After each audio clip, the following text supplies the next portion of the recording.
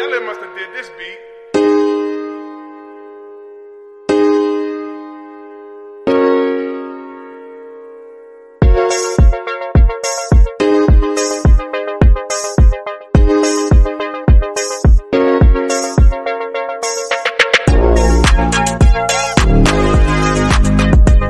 Thank you guys for joining another episode of the Key Chat. Today I have a very special group of guests. Of course, this is February, Black History Month, and these are the family members of an important member of the Civil Rights Movement, Dr. Frederick D. Reese.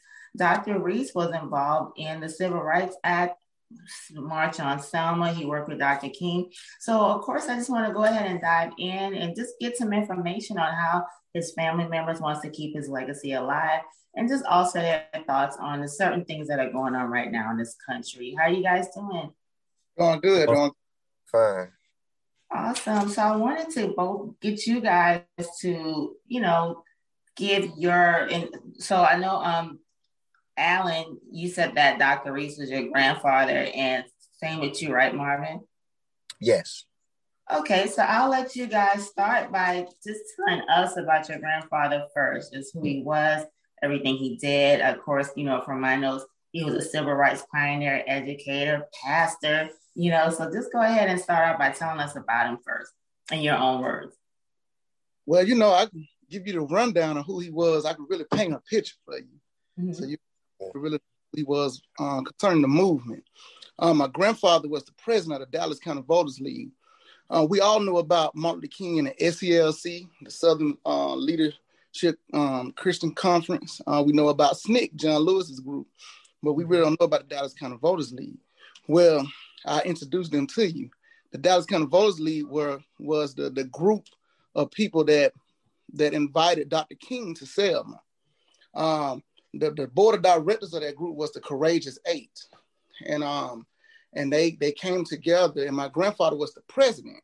He was the leader of that group because Dr. King said that he would not go anywhere unless he was invited.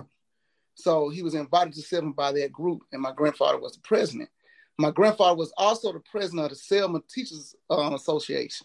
And he was the first one in world history to use teachers in the movement. So he held a high position in the Dallas County Voters League, and he also held a high position in the Teachers Association. And he invited Dr. King. A lot of people don't know that Selma did not want Dr. King. He got booed. I don't know if you kept up with John Lewis's funeral, the church he laid in a state for at Brown's Chapel. At that church, they booed my grandfather for even inviting Dr. King to Selma.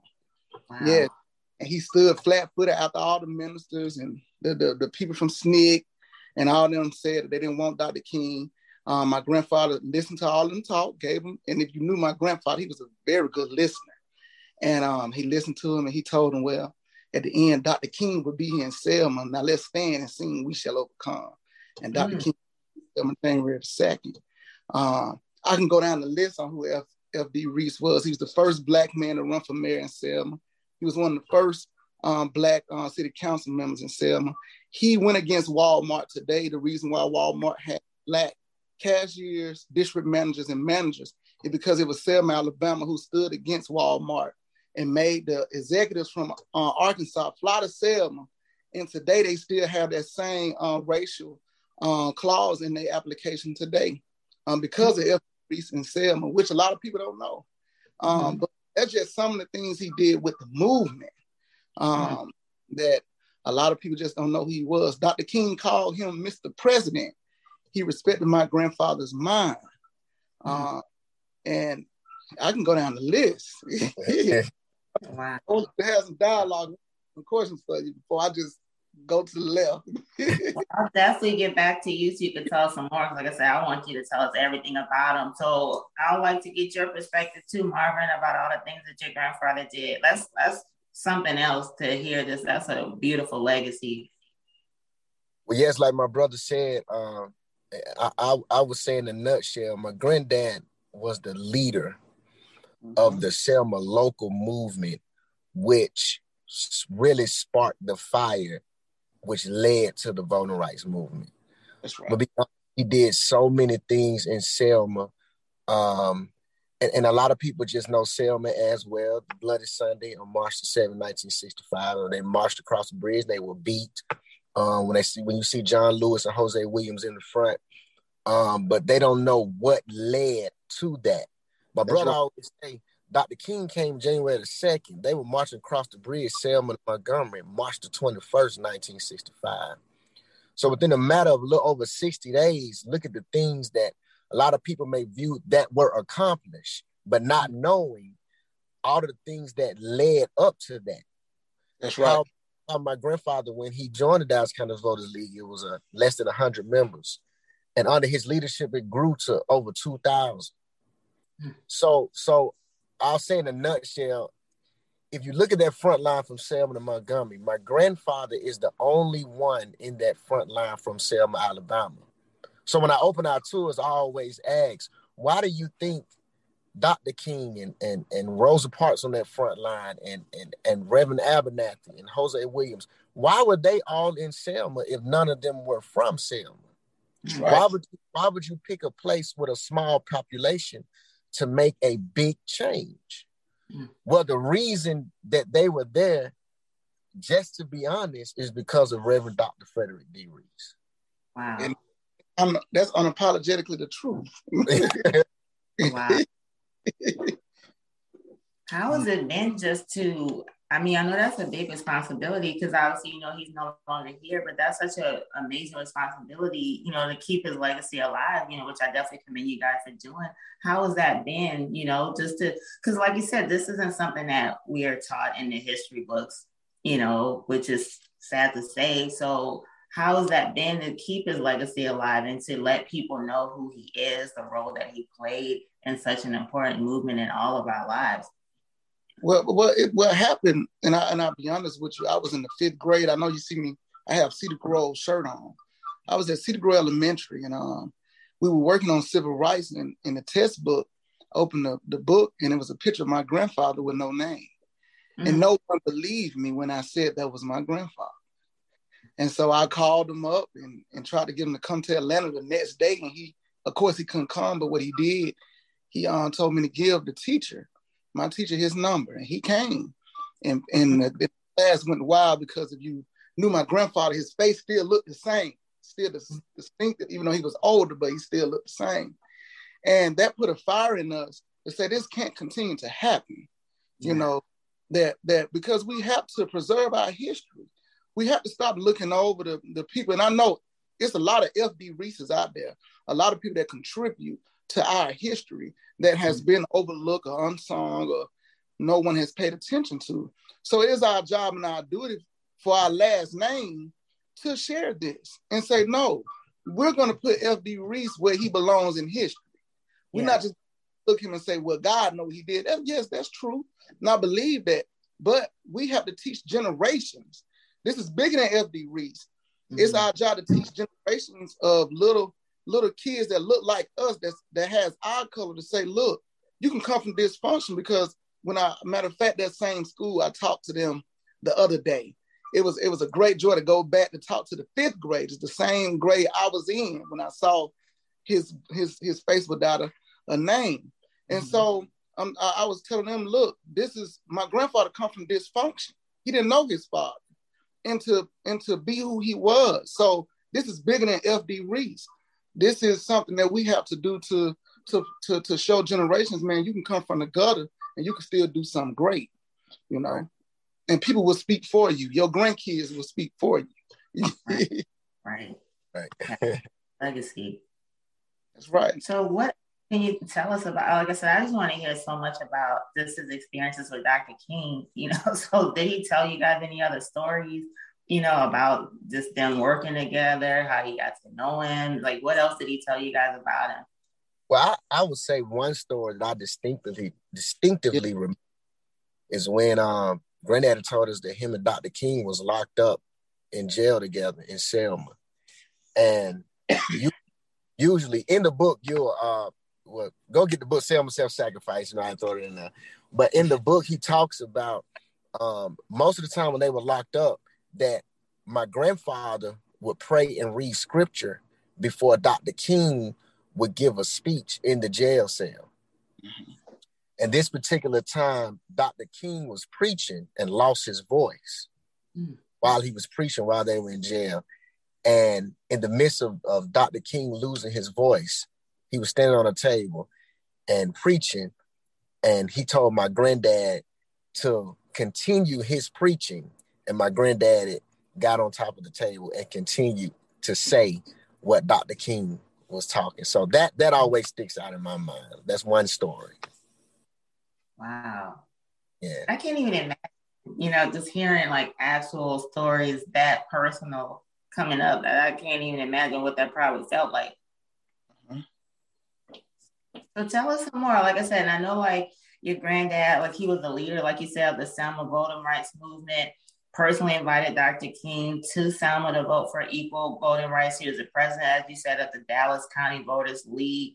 He led the March for Selma to Montgomery. He was a vital part of the Voting Rights Act of 1965. So how do you guys feel now with everything going on? Like I said, we have a lot of racial tension going on, obviously, and you guys are doing an amazing thing, keeping your grandfather's legacy alive. What was his thoughts? Because obviously, he passed in 2018, right? So, what was his thoughts towards the end on, did he think that we all made a lot of progress? What was his thoughts? Basically, my grandfather was saying we still have work to do. My grandfather was never a person to try to talk about ones and individuals. He never talked about anybody, said anything bad, but he would tell us we still have work to do. And he would allow us to have our own mind and what we feel that what needs to change, because I used to tell my grandfather all the time, I said, Granddad, we have these celebrity activists these days that are more driven about popularity than driven for actual change. If you look at my grandfather, all them cats could have been lawyers. They understood the letter of the law. They were proactive and not reactive. And I used to tell him, Granddad, we're reactive today. We'll march after something happens. We don't come up and say, look, we're going to be proactive and get things stirred up because we need to see change. We wait till someone get killed, someone get done wrong, and that's when we go out there and march. Where that's reactive, that's coming off emotions. And when you come off emotions, you can always be wavered. You get what I'm saying? But if we start being proactive and having plans in place and making things happen before something happen drastically, we'll get more things done and people will take us serious. Those cats during the day, they were all reverence. They led from the front. Nowadays we don't want to tick nobody off. So we don't, because we want our churches to look, we want to see diversity in our churches on Sunday. So we tend not to say certain things in the pulpit that will hurt people's feelings. And that's not right. You know what I'm saying? And so that was some of the conversation, I was more of the forceful person with my granddad, my mouth, what I'm saying? But it's needed. We have to change the way we approach how we handle things today in our society. We really do. Right. So did your grandfather ever tell you guys things about him coming up as a child? Because like you mentioned, a lot of pastors were involved in the movement. But some people, even back then, like you said, your grandfather was booed when he told people that Dr. King was coming. So I don't think a lot of people are aware. Not everyone in that time frame was like, yeah, let's go protest and get beaten. Like, that wasn't, it wasn't like everybody was like, yeah, let's go for it. Let's do this. Some of them was like, this isn't worth it. So did he guys ever tell you guys like his previous history as to what made him want to make a difference? Because not everyone took that role back then. Yeah, he just said he had a burn desire inside. Well, a lot of people don't know my granddad as a young child was a bully. And I can give you the back. And I talked about that to the kids the other day. He was a bully. They had something called a downing ground. And what he used to do, he used to fight all the time. So what he would do, he would go stand in the middle of the downing ground and he would say, who won it? So he was a person that had rage. It may have come from not knowing his father. He grew up with his mother and 2 kids. That may have played a role in it. But he said one day, and I would love to know the name of this child, slapped violent into my grandfather on the ground. And he said it was the first time he said to himself, when are you going to make a change? And that was his first time being nonviolent. He did not fight back. He went to the principal office and said, this person has hit me. And he began to be nonviolent. Then he began to approach things in a nonviolent way. But he started out as a violent young man, So that's what happened. Mm-hmm. And not only that, not only being in a nonviolent way, I remember him saying that slap made me a man. He was in 10th grade. But also when he started working in the work field, one of his first duties, the women didn't have maternity leave. Well, the Black women didn't have maternity leave, and that is one of the first things he did. Well, our counter brothers and our counter sisters had maternity leave, and so even in his book he talked about. He said, well, he would go to the meetings to get this overturned. Why don't our sisters have maternity leave? Because they are coming back to work prematurely. They have these babies and they're coming back to work, and the white sisters, they have this. They can take longer and their body can heal. And in the book, he talks about he went to, I want to say it's over 50 meetings. And every time he get up and speak, they already knew what he was going to talk about, the maternity leave for the Black women. And he said it felt exuberating when they finally overturned it for he to go and tell the teachers that they had maternity leave also, the Black teachers. And throughout his life, he fought for change in every way you can think of. So it's just whether it's a nonviolent movement, but he was really forceful and adamant about making change wherever he saw unfairness in, wherever he saw it. I can go back to the city council when they would vote on getting permits. This is when he was a city council member. Mm-hmm. And his main question was when they get permits to bring a company in Selma or build something, his first question was, well, how many Blacks are you going to hire? Mm-hmm. That's his first question. How many Blacks are you going to hire? And of course, the people who own the business always say, I get tired of that man talking about how many Blacks you going to hire? How many Blacks you going to hire? But he was about his people. That's who he was. He was about his people all day. So, and a lot of people don't know his house got bombed. Because a lot of people got to realize when Martin Luther King and John Lewis and all them left, F.D. Reese as the leader had to stay in Selma. So he had to deal with these racist folks in Selma, Alabama. When they changed the street from Sylvian Street to Martin Luther King Street, they cut the street sign down and threw the sign in my grandfather's front room. They threw a smoke bomb at the house. The FBI came and told he was on the hit list. My daddy could tell that story because my daddy opened the door for him. It's just so much. And when he told the FBI, he said, I don't care nothing about a list. You can take that list and put it somewhere, but we're going to still continue to do what we need to do to move our people forward.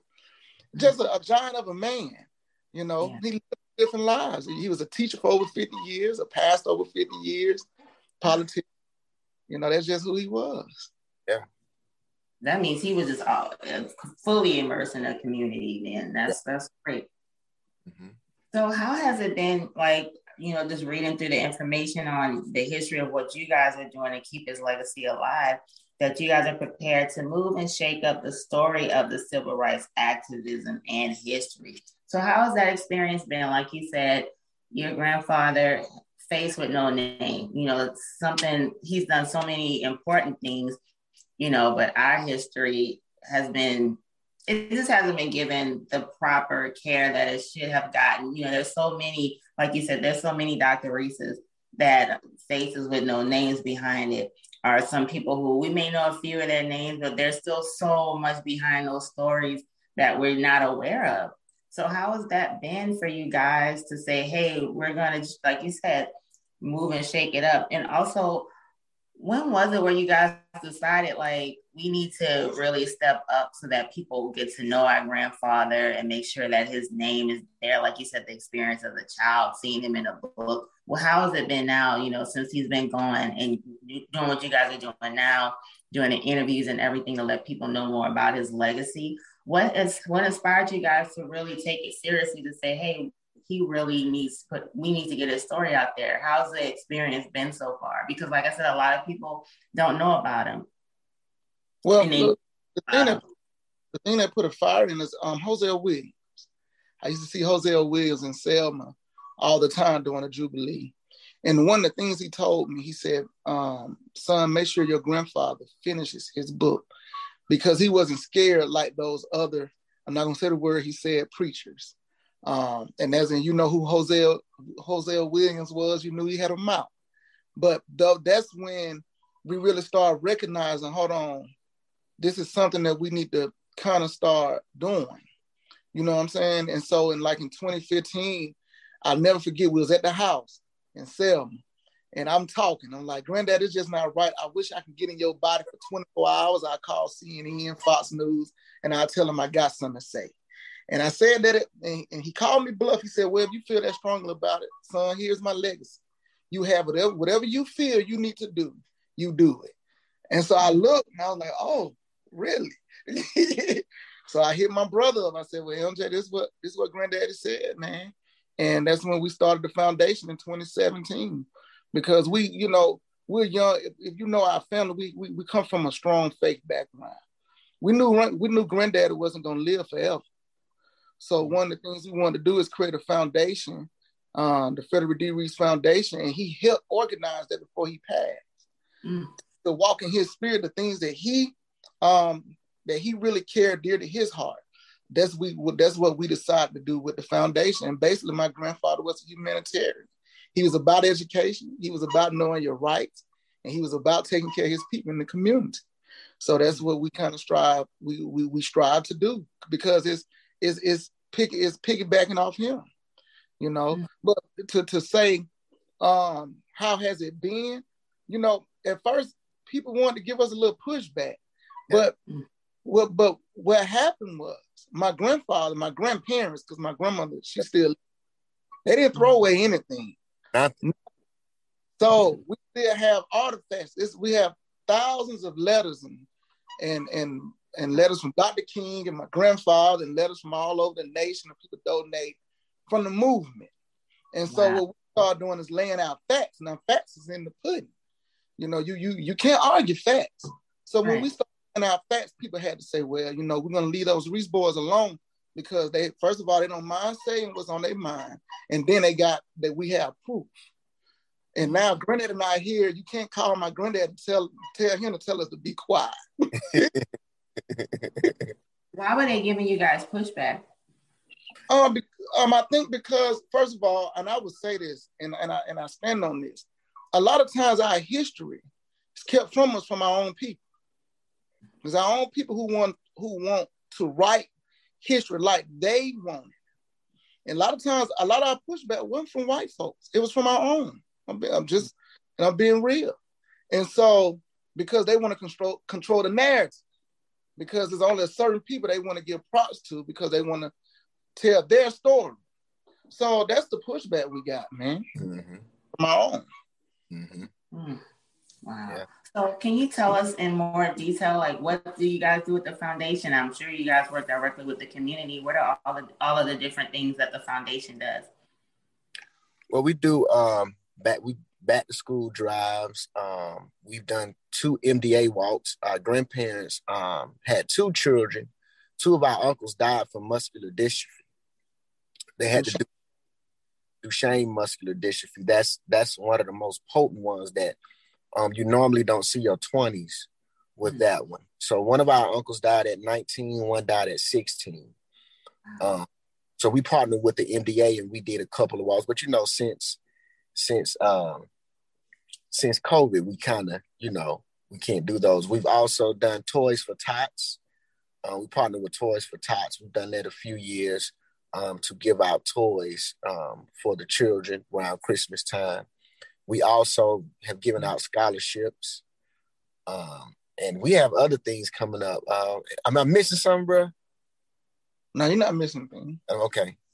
Yeah, we have other things coming up besides that, hopefully when everything comes on back. Right.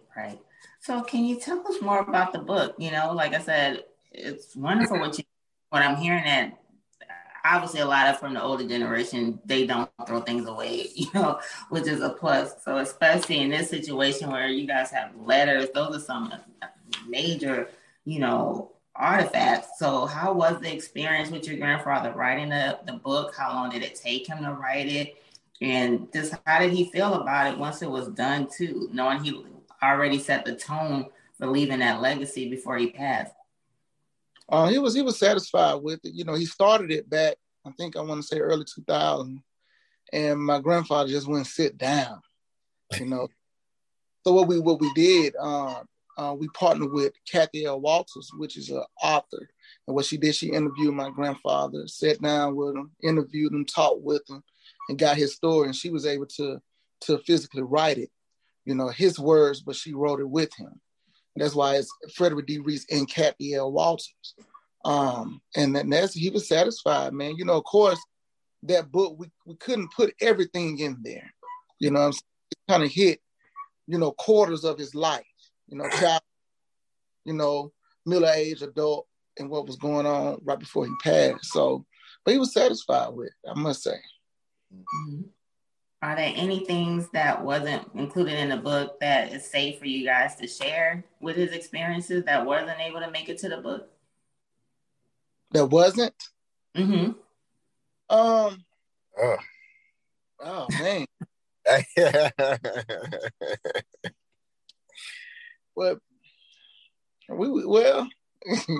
It's he literally lived 5 lives one. Literally. Into depth of his life as far as, every day as a preacher, what he do, what he did to prepare his son, things like that. Certain things he didn't kind of put emphasis on. You know what I'm saying? Right. He talked about being a pastor and how he liked being a pastor and what led him to be a pastor and a leader. But he really put more emphasis on his teachers in this book. A lot of people don't realize is that the people that most influenced him was his teachers. Mm-hmm. So he named all those teachers in his book. And because if we go back to the movement, in the movement, he was leading his teacher, his 10th, 11th, 12th grade science teacher. Right. He was leading his own teachers in the movement. So because their mindset, because you got to think about Martin Luther King and my grandfather and the way they thought, they was kind of originators of that type of movement. Right. So he's just looking at him like, fool, we finna go up here and do what at the courthouse and go against who? Right. Right. Leave well enough alone, leave well enough alone. So, he kind of put more emphasis on his teachers, and he talked about my grandmother real nice in the book. So, Yeah, and a lot of things that we couldn't implement, and I'll be honest, are personal stories. Like everyone in Selma has a Frederick D. Reese story. Wow. So it's kind of we really can publish 20 books, and I can say that not blink, because of the generations that he not only largely impacted but personally. Mm-hmm. When you're a pastor for 50 years and in the school system for 50 years, and this, you're talking about you're impacting the grandmother, the mother, the granddaughter, the great granddaughter. So you're baptizing 4 generations, marrying 4 generations. You're in the community all of these years. So and him and my grandmother were married 64 years when he passed. So it's mm-hmm. Wow, it's the least I can say, so it's so many things you can.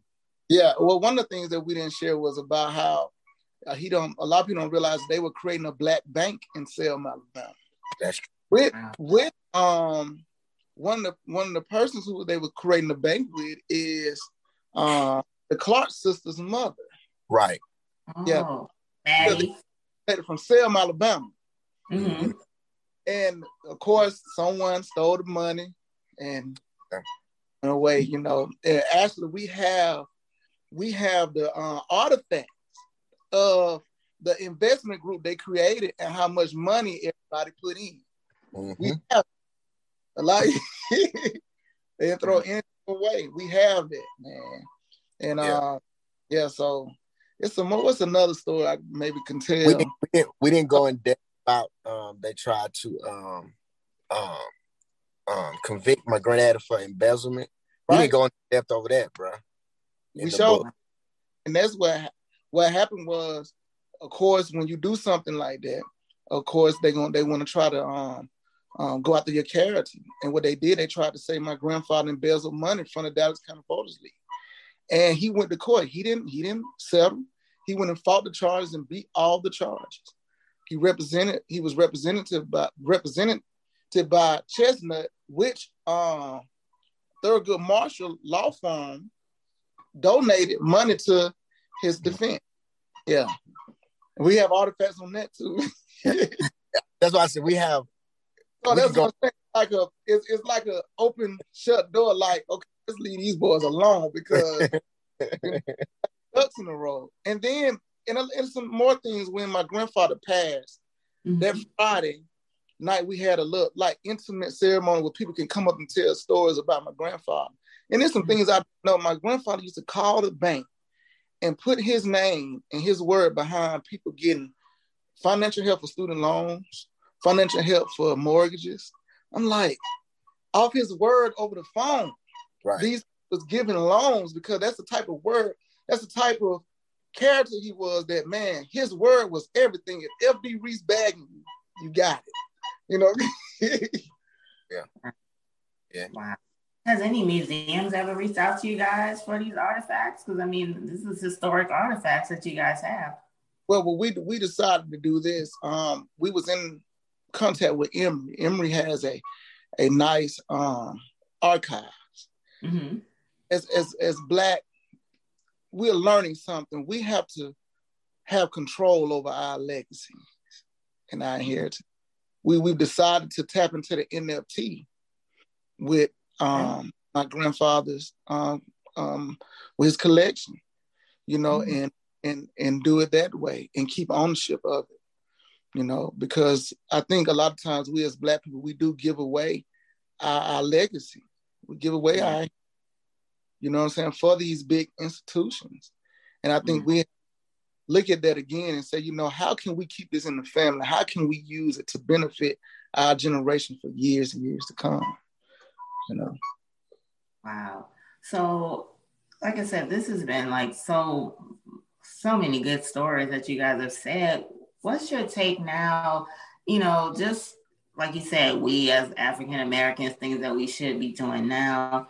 You guys are an example of how important it is just to even share things with your younger generations. You know, there's a lot of stories sometimes that our previous generations, they may not even think to share. Just like our history is really big on storytelling, you know, passing things down to the next generations.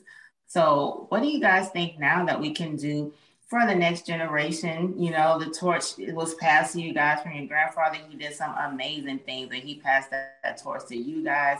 And we have this next generation that's coming up, and times have changed drastically. Our voting rights are still up in the air, which is crazy. You know, like that's threatened all the time.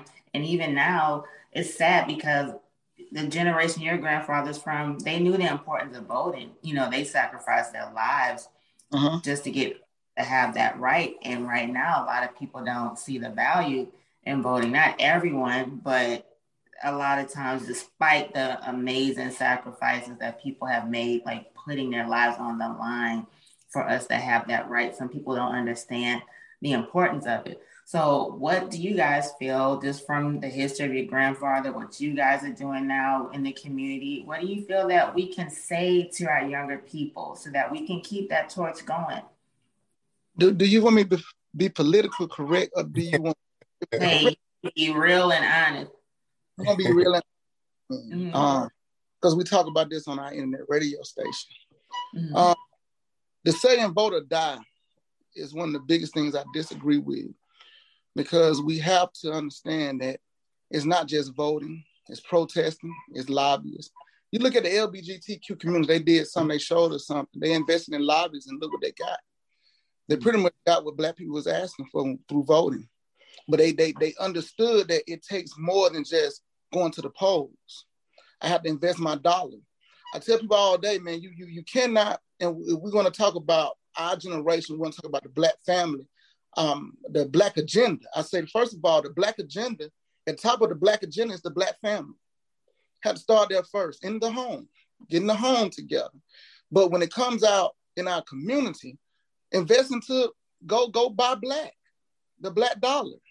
See, we put $1.7 trillion in the economy every year, but the Black dollar does not surface around not one time. If you want to study Tusk, Oklahoma, before the Black dollar left that community, it hit 7 different businesses. It touched 7 different businesses, and we do not do that in our community because we're not taught. We're taught to think that my grandfather was just talking about vote and that's it, and that's not so.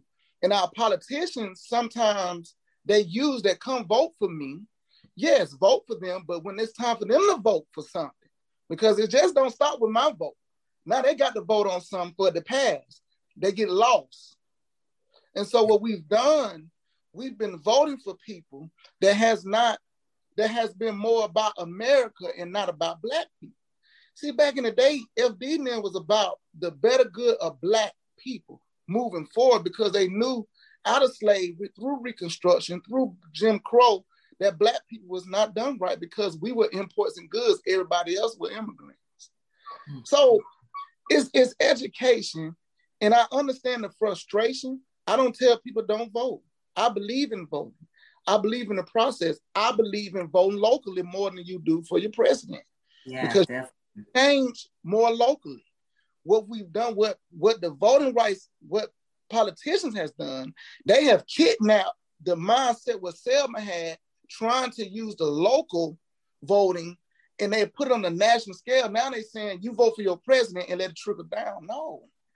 Go to your school board meetings. Vote for that. Vote for your county commissioner. Vote for your city council member. Vote for your mayor. Those things matter. Right. Those things matter. And we've lost that. You know, we have. And I would say another thing that we have to do is like my brother said, we have to come together corporately. That's right. Yeah. That's one of the things one of the big things that they were back in the day. Even like my granddaddy said, he found himself being a mediator sometimes between the SCLC and SNCC. But what they did do when they came out in the front of those people, they were on one accord and said, this is what we are fighting for. That's right. I think a lot of the times we get lost in the shuffle. Well, like my brother always say, he want a picture with Martin Luther King half face and Malcolm X half face. Because a lot of we agree on 80%, but the 20% we disagree on, we let that divide us on the whole 100%. That's right. Instead of us saying, you know what, this 80, let's go out in front of the people and talk about this 80 we want. We can argue about this 20 behind closed doors. And you gotta understand this, it's tactics that they use. And I said this on my social media, I would not be a part of the conversation of separating the mindsets of Malcolm and Martin. I said, because what people do, they'll say because they agree with Martin, I got to disagree with Malcolm. Or because I agree with Malcolm, I got to disagree with Martin, which they don't know. I can give you a history, is that on February the 5th, 1965, Malcolm X was in Selma, Alabama. Martin Luther King and them was locked up. Malcolm X spoke at Brown Chapel with Miss King there. So they don't teach you this in history. And so he said this, he said, they asked Malcolm X, why were you in Selma? He said, because I came to see my brother to tell him that I got his back if he needs me. See, they won't show that unity right there. No. That's a point that we as Black people need to put emphasis on. Because even though these two men had different mindsets on how to approach how things need to be done for Black people, they did agree on one thing: something needs to be done for Black people. Correct. Correct. Yeah. And that's where I'm at. I look at the United States. The United States was created by politicians. It was created by lobbyists. It was created by looting. Boston Tea Party. Tell me about it. So I believe in all mindsets. I believe that, look, I'm not saying I agree with violence, but what I'm saying is that I believe this: if you have people thinking that by any means necessary, we're going to get this done. They're more willing to come to the table and say, look, we need police reform to happen. Mm-hmm. We need jury duty the way economically how jury duty is set up. It's systematically structured to keep Black people from even going to jury duty because we can't afford it, because we can't miss work. Yep. See, we don't talk about those things in the community. I talked about them on my internet radio show. I said, look, jury duty, we talk about these outcomes with these not guilties. But I said, economically, Black people does not have the wealth to miss $200-300 a day to show up on jury duty to get paid $25 to do my civil duty. We can't do it. Right. So why is it that why we can't reform that? The whole thing has to be reformed, that it can be affordable. When I sit down in jury duty, I can still take care of my home. Right. Economically, as a group of people, we just don't well. That's why reparation is so important. Mm-hmm. Mm-hmm. I can go all day, but I'm not gonna hold. All day. I'm not gonna hold. And that's important that you guys are carrying on that legacy. It's just 100% important. You know, like there's so much more to go, like you said. And the sad part is there's so many, at the end of the day, there's so many Dr. Reese's that we don't know about. We're not going to open a history book and hear about it. Our kids are not going to open up that history book and hear about it, you know, unless we have more people that are willing to put their stories out there. And then it's the kickback. There's so many things behind the scenes, and I'm sure that you guys don't have time to talk about that you've experienced, which, you know, doesn't make any sense. And we have to fight for our own stories. Only we can tell our own stories, you know, no matter what platform, whether it's politically, whether it's in the arts, no matter what it is, we're the only people that's capable of telling our own stories. So I want to wrap this up. I want to go to each one of you individually. And first off, before I end everything, I just want to thank you guys for sharing the story of your grandfather. Like I said, this is a blessing that you guys are still here to pass on his legacy. And that's the whole thing too now with our generation, how we're trying to start the whole movement of giving people their flowers while they're here. So, you know, I just wish, you know, he could have had his name in those books. He deserved it. You know, even I know just from what I'm hearing, he still made history, you know, but if he could have just had his name in those books. So I just want to commend you guys for what you're doing. But before I end everything, I want to go to each one of you individually. Just share one last final thing or final thought you want us to take away about your grandfather, just the amazing things that he did, the type of man he was. Just give us some lasting thoughts on him. I would like to share a quote that he used to tell us, man. I know you asked a question about the personal relationship in the house. My grandfather used to sit us down at the table, man. I never forget these talks. He used to talk about standing through the night, you know, lasting through the night. He used to say,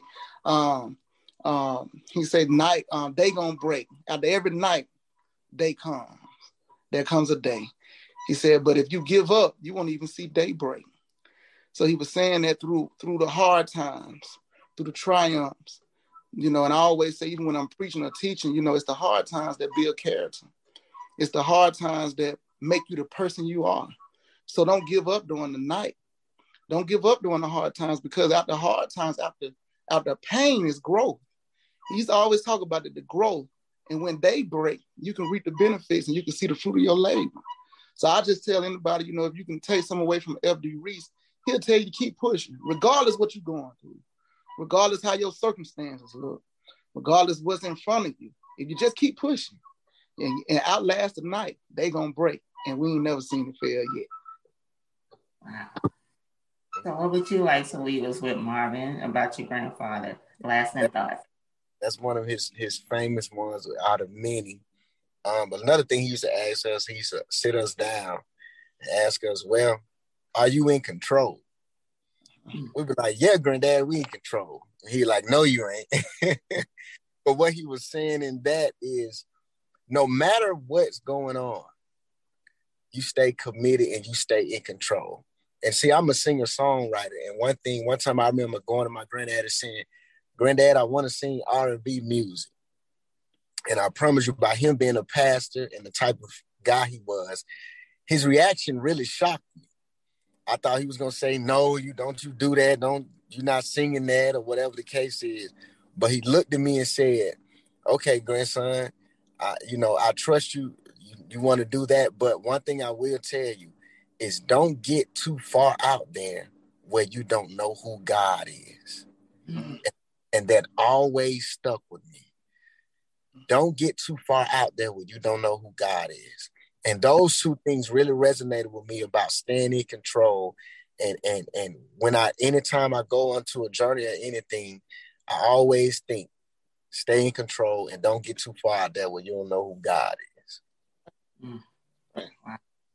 Thank you guys so much. This has been a wonderful, wonderful conversation. Thank you so much for just bringing this history that we all need to know and learn. I just appreciate you guys.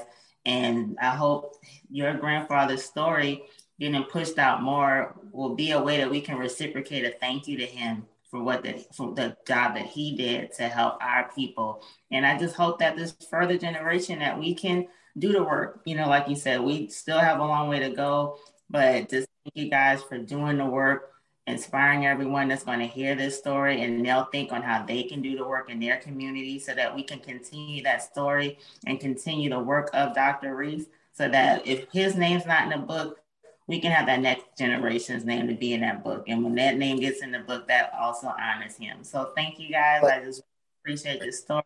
God bless you guys, and thank you for everything that you're doing. Thank you. Thank you. That must have did this beat.